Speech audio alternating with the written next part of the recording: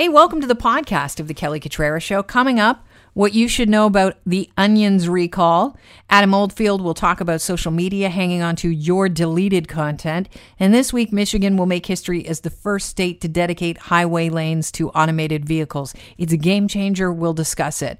But first, this may be of interest to you. Talk about winning the lottery. If you're an OLG executive, you kind of did just that. And it's nothing that's nefarious going on here. I'm talking about the fact that although first quarter financial reports were released last week and revealed that the expected revenue from the OLG has declined to $600 million from an expected $809 million, OLG executives are still up for their bonuses despite $200 million revenue loss. And the fact that thousands of industry workers that work at casinos that the OLG is in charge of, they are not basically working for the OLG. They're not directly employed by the OLG, but they do work at the casinos that the OLG heads. They are still laid off. The province has not given specific dollar figures about the bonuses, but they're saying that they're under review. They're from the work they did in 2019. Here to talk about it, Jasmine Moulton, Ontario Director of the Canadian Taxpayers Federation. Jasmine, I imagine you'll have a lot to say about this. Absolutely, Kelly. So normally people don't get a massive bonus when their employer is broke, but it looks like if you work for government, that's the case. And so from our perspective, this is just the latest example that goes to show there's a fundamental disconnect between government employee compensation and reality. Right, because most of us are pulling back. We're tightening our belts. And then you've got the OLG spokesperson saying, well, wait a minute. I get it. We're losing some money here, but this is money that these employees have earned based on the work completed in 2019.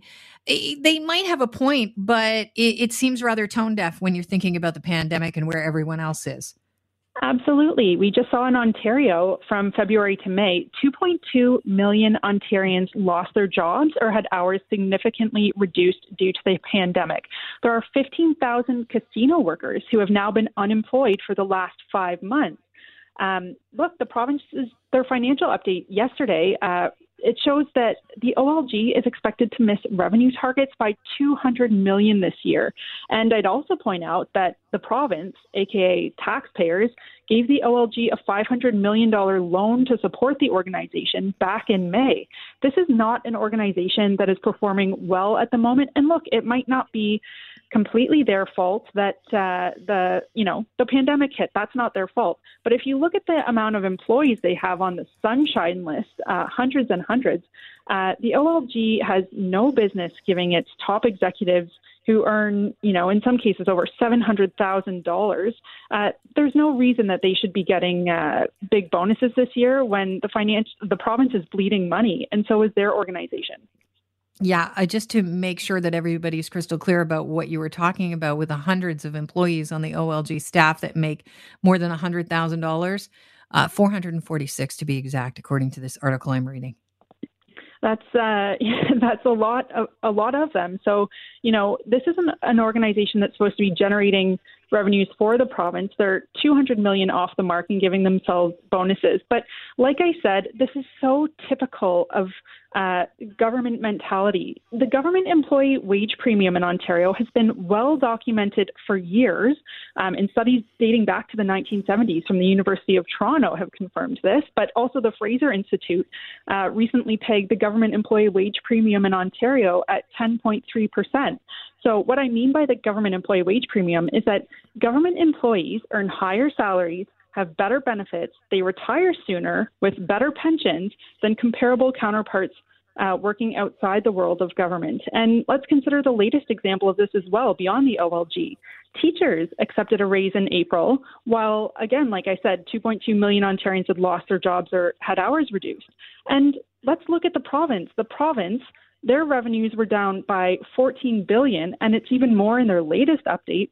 Why is the province giving teachers a government-wide raise when they're bleeding money? Ontario is the largest subnational debtor on the planet. Our debt's approaching $400 billion, and the updated financials released this week show our deficit has ballooned to $39 billion. Now is not the time to be patting ourselves on the back with taxpayer-funded lavish bonuses and raises. Now is the time to tighten our belt. I want to get back to the OLG for a second because I think definitely you raised some great points about just the whole public sector in their wages. But the OLG, their spokesperson noted that these employee bonuses are tied to work completed in 2019. It's performance related pay, and it's tied to the annual targets set by their board of directors. Could there be legal ramifications to not paying this bonus? Is that why the province is considering what they should be doing right now? They're currently kind of reviewing this. Well, let's consider what would happen in the private sector. Usually, if executives wanted a big bonus in the middle of a pandemic, regardless of when the period was for, probably their shareholders would have something to say about that. The look is really bad. The optics are not good here. And so who is the OLG's one shareholder? It's the government of Ontario, meaning that taxpayers own it. So the OLG reports to the Minister of Finance, and taxpayers need answers from Rod Phillips. But what further complicates this situation is the fact that Rod Phillips, Ontario's finance minister, before he was in that position, I believe he was the former president and CEO of the OLG. So the optics here are terrible. I'm not, necessarily making an accusation. I'm just saying it's not a good look. It almost appears as though he's signing off on bonuses for his buddies over at the OLG. Right. And they're currently reviewing this. Why not give us the specific dollar figures around the bonuses? Are we not owed at least that much, the transparency that this government promised us? Look, they're probably a little bit red in the cheeks right now about the size of those bonuses. It does seem, especially when there are 15,000 casino workers who are laid off, that the president and CEO, who has missed his revenue targets by a long shot, that they're taking these massive bonuses. And at the same time, he's making, not only six figures, but over $700,000. So this has just got so far out of hand that I don't blame them for wanting to hide that amount. But I do think that the finance minister owes taxpayers some answers to our questions. Did he sign off on these bonus checks since he's in charge of the OLG? How much did these bonus checks cost? Taxpayers need accountability. We didn't vote for the president of the OLG, but taxpayers did vote for this government, and this government needs to be accountable. Have you reached out to the finance minister, and what was the response to the Canadian Taxpayers Federation? So we were obviously outraged by this. It's extremely tone deaf in the middle of a pandemic where the province is bleeding money to be giving out these bonuses. We will be reaching out to them. This story really only just broke. They didn't put out a news release to brag about about these big raises that we're giving. But look, we've also we've been holding the government quite strongly to account on the pay discrepancy between government employees. Like I said, this is just the latest example that shows the disconnect between government employee compensation and reality. And this is an issue we've been holding the government to account on for a long time. The government-wide raise that it gave out in the middle of the pandemic, while everyone else was unemployed, cost taxpayers $720 million every year, and it's going to cost that much more next year and the year after that. If an employer is broke, there's no reason that they should be giving pay raises and lavish bonuses. So this OLG example is just the latest drop in the bucket. Yeah, and if I worked at the OLG, isn't the bonus that I work at the OLG? You would think so, but it kind of seems like, anywhere you work in government these days seems like a bit of a lottery winning in itself. Look, taxpayers can barely afford to pay their taxes this year, let alone, rent and mortgage. They're struggling, certainly in Toronto. And so the fact that John Tory, for example, also raised taxes this year, raised property taxes. The government is giving raises to its employees. Where is this money coming from? It's coming from struggling taxpayers. So it's absolutely absurd that these governments are not only raising taxes in the case of Toronto, but giving out lavish raises in the cases of Ontario. Let me remind you, this premier was elected to cut the fat. He promised to restore respect for taxpayers. Giving out bigger bonuses and raises to already very well-paid government employees is the last thing that this government should be doing, especially in COVID-19. But let me remind your listeners, they were a bigger spender than Kathleen Wynne well before COVID-19 struck. So this is an issue that's come to characterize the Ford government. He needs to tighten his belts, And certainly in the case of Rod Phillips, he owes taxpayers some answers as to why OLG is getting these big bonuses when a lot of its workforce is laid off. Well, Jasmine, I want to thank you for bringing some insight into this story. As you say, it's just broke, so we're all over it, and we appreciate you giving us some insight into it. Thank you so much. Thanks so much, Kelly. Cheers. That's Jasmine Moulton. She's director of the Canadian Taxpayers Federation, the Ontario director. U.S. grown onions continue to be pulled off Canadian grocery store shelves over concerns of salmonella illness. I myself, one of my New Year's resolution this year was fairly easy: don't waste food. So when I was throwing away a bag of red onions that were from California the other day, my husband looked at me and questioned what I was up to. And I told him more than 230 Canadians have fallen ill with salmonella and another 20 have been hospitalized. So I'd like to avoid that in our household by ditching the onions now. Keith Warner is a food science professor at the University of Guelph. He joins the show now. Keith, good to have you on. Good morning, Kelly. So this recall started with red onions. It now includes yellow, white, sweet onions.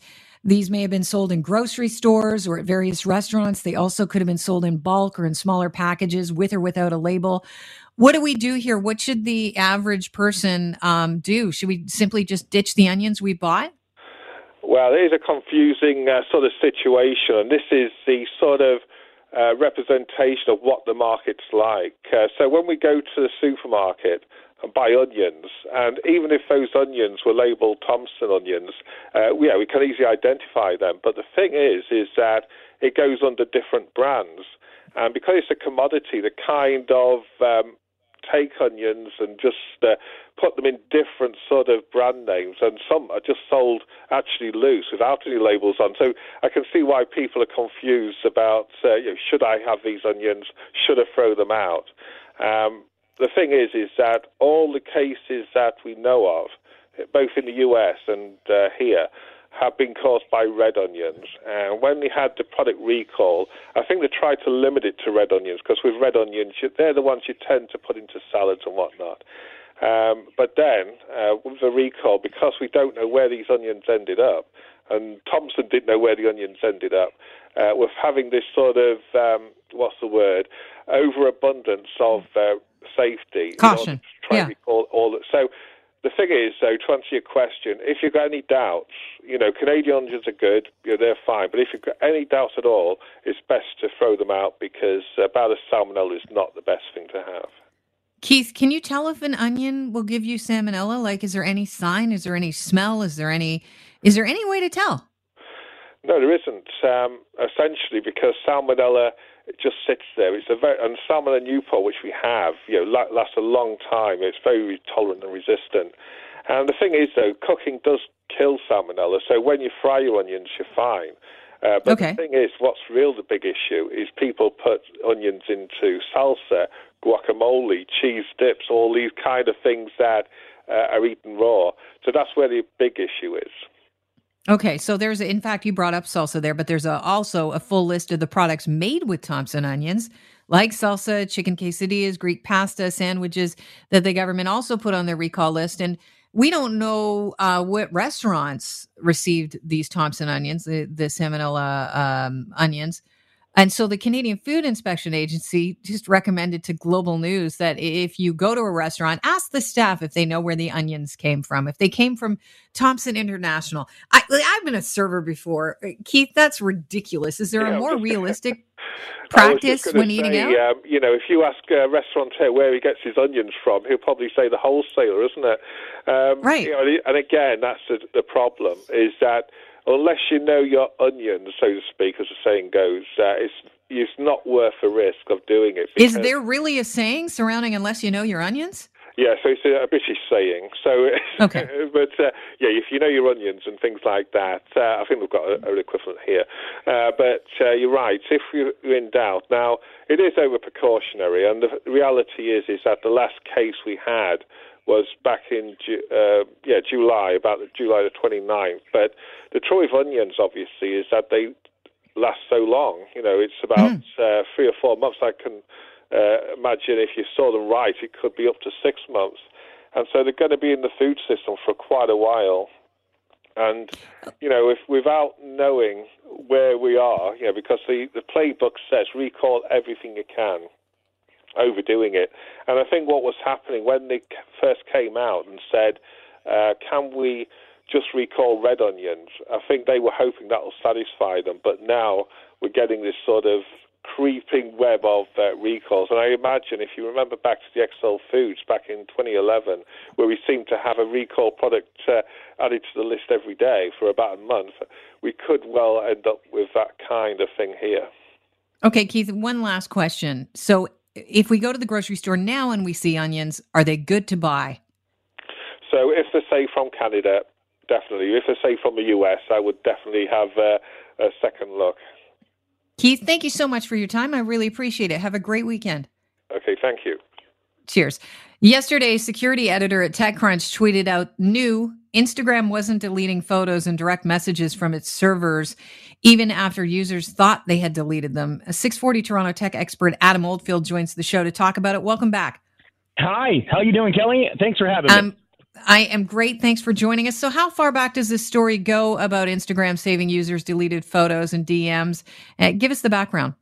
Well, originally, we were putting under a lot of scrutiny years ago. We're talking back in 2016, 17, with European Union's new laws that were coming out, where information needed to be more in control of the users. So in this process, Instagram, Facebook, even Google for that matter, were under a lot of scrutiny with regards to giving access and privacy controls to users to delete it. Well, what happened was they said it was been done. We've got it all figured out. Everybody can feel safe. Delete your data, download it, and you should pretty much feel like everything current and relevant is only what we have access to. So this little situation with Instagram, Facebook for that matter, as the parent company, have turned into a bit of a what do you do? What are you doing? And with the information that is being uploaded to Facebook servers, Instagram servers for that matter, it's not being deleted.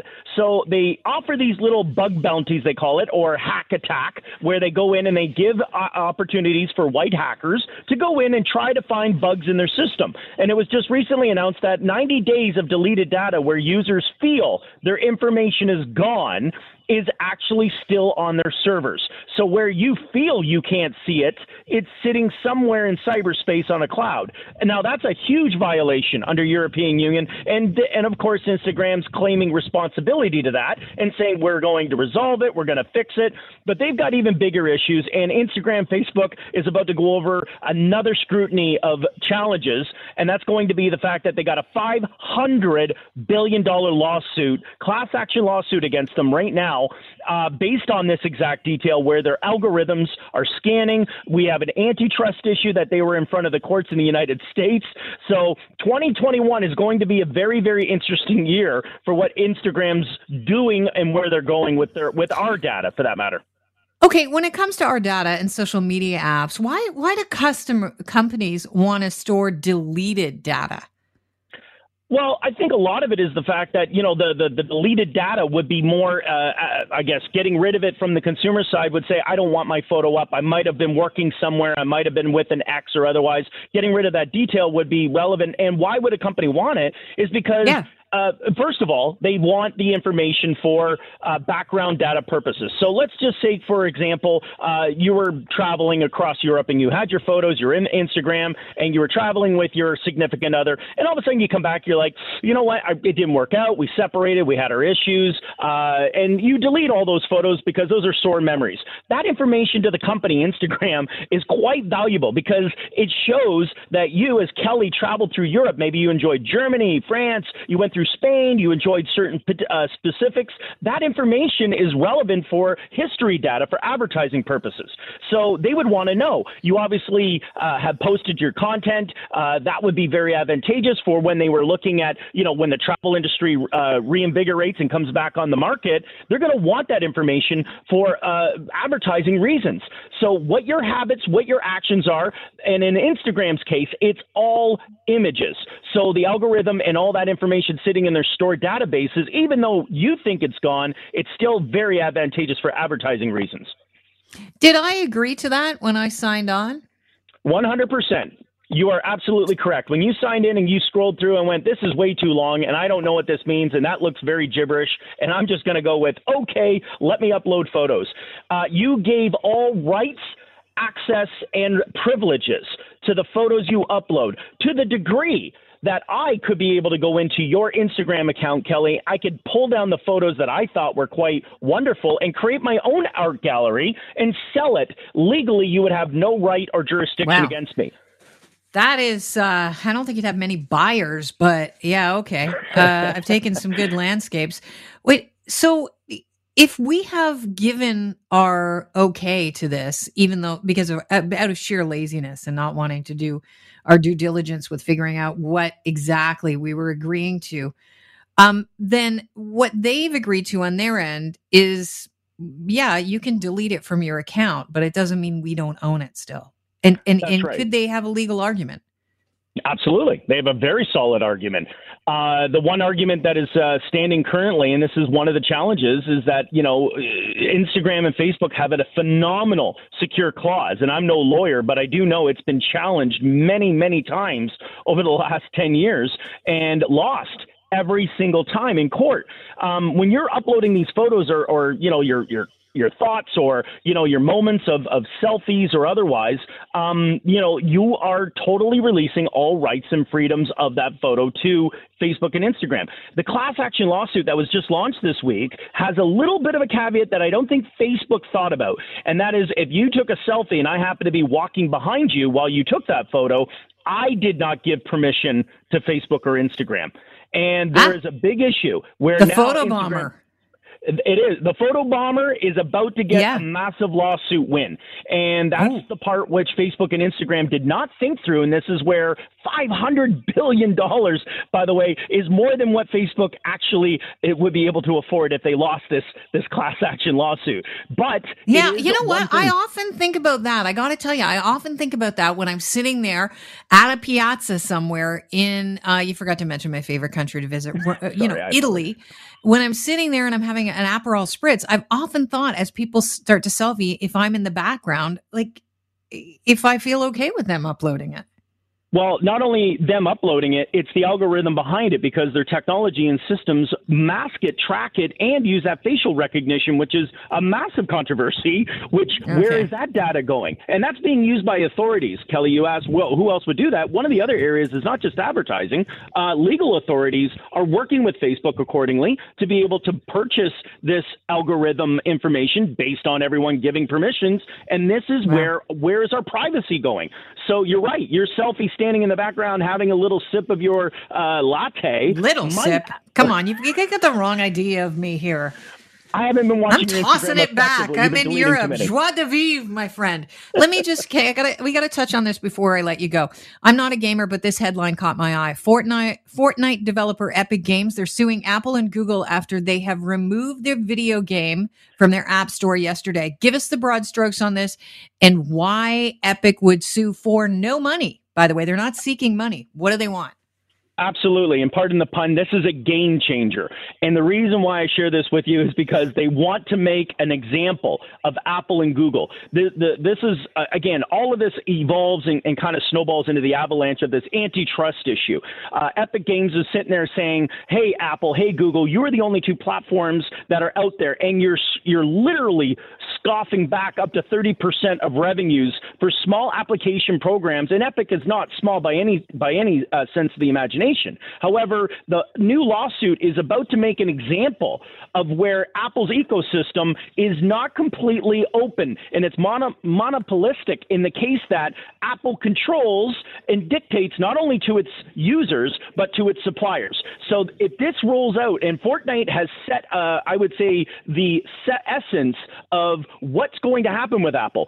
Is it going to need to open up the platform to other services? As an example, Google has Samsung. You can download a program through their platform or Epic Games through there. So they're using this as an example to say, Apple and Google, you've got way too much control, and we're about to shake it up a little bit At the same time, the antitrust government policies are saying, are they a monopolistic situation? Yes, it is. And I can expect that we're going to see a lot more come out from apps or programs starting to push back on Apple and Google, going, you're taking too much money and you're strangling us with the ability to how to grow.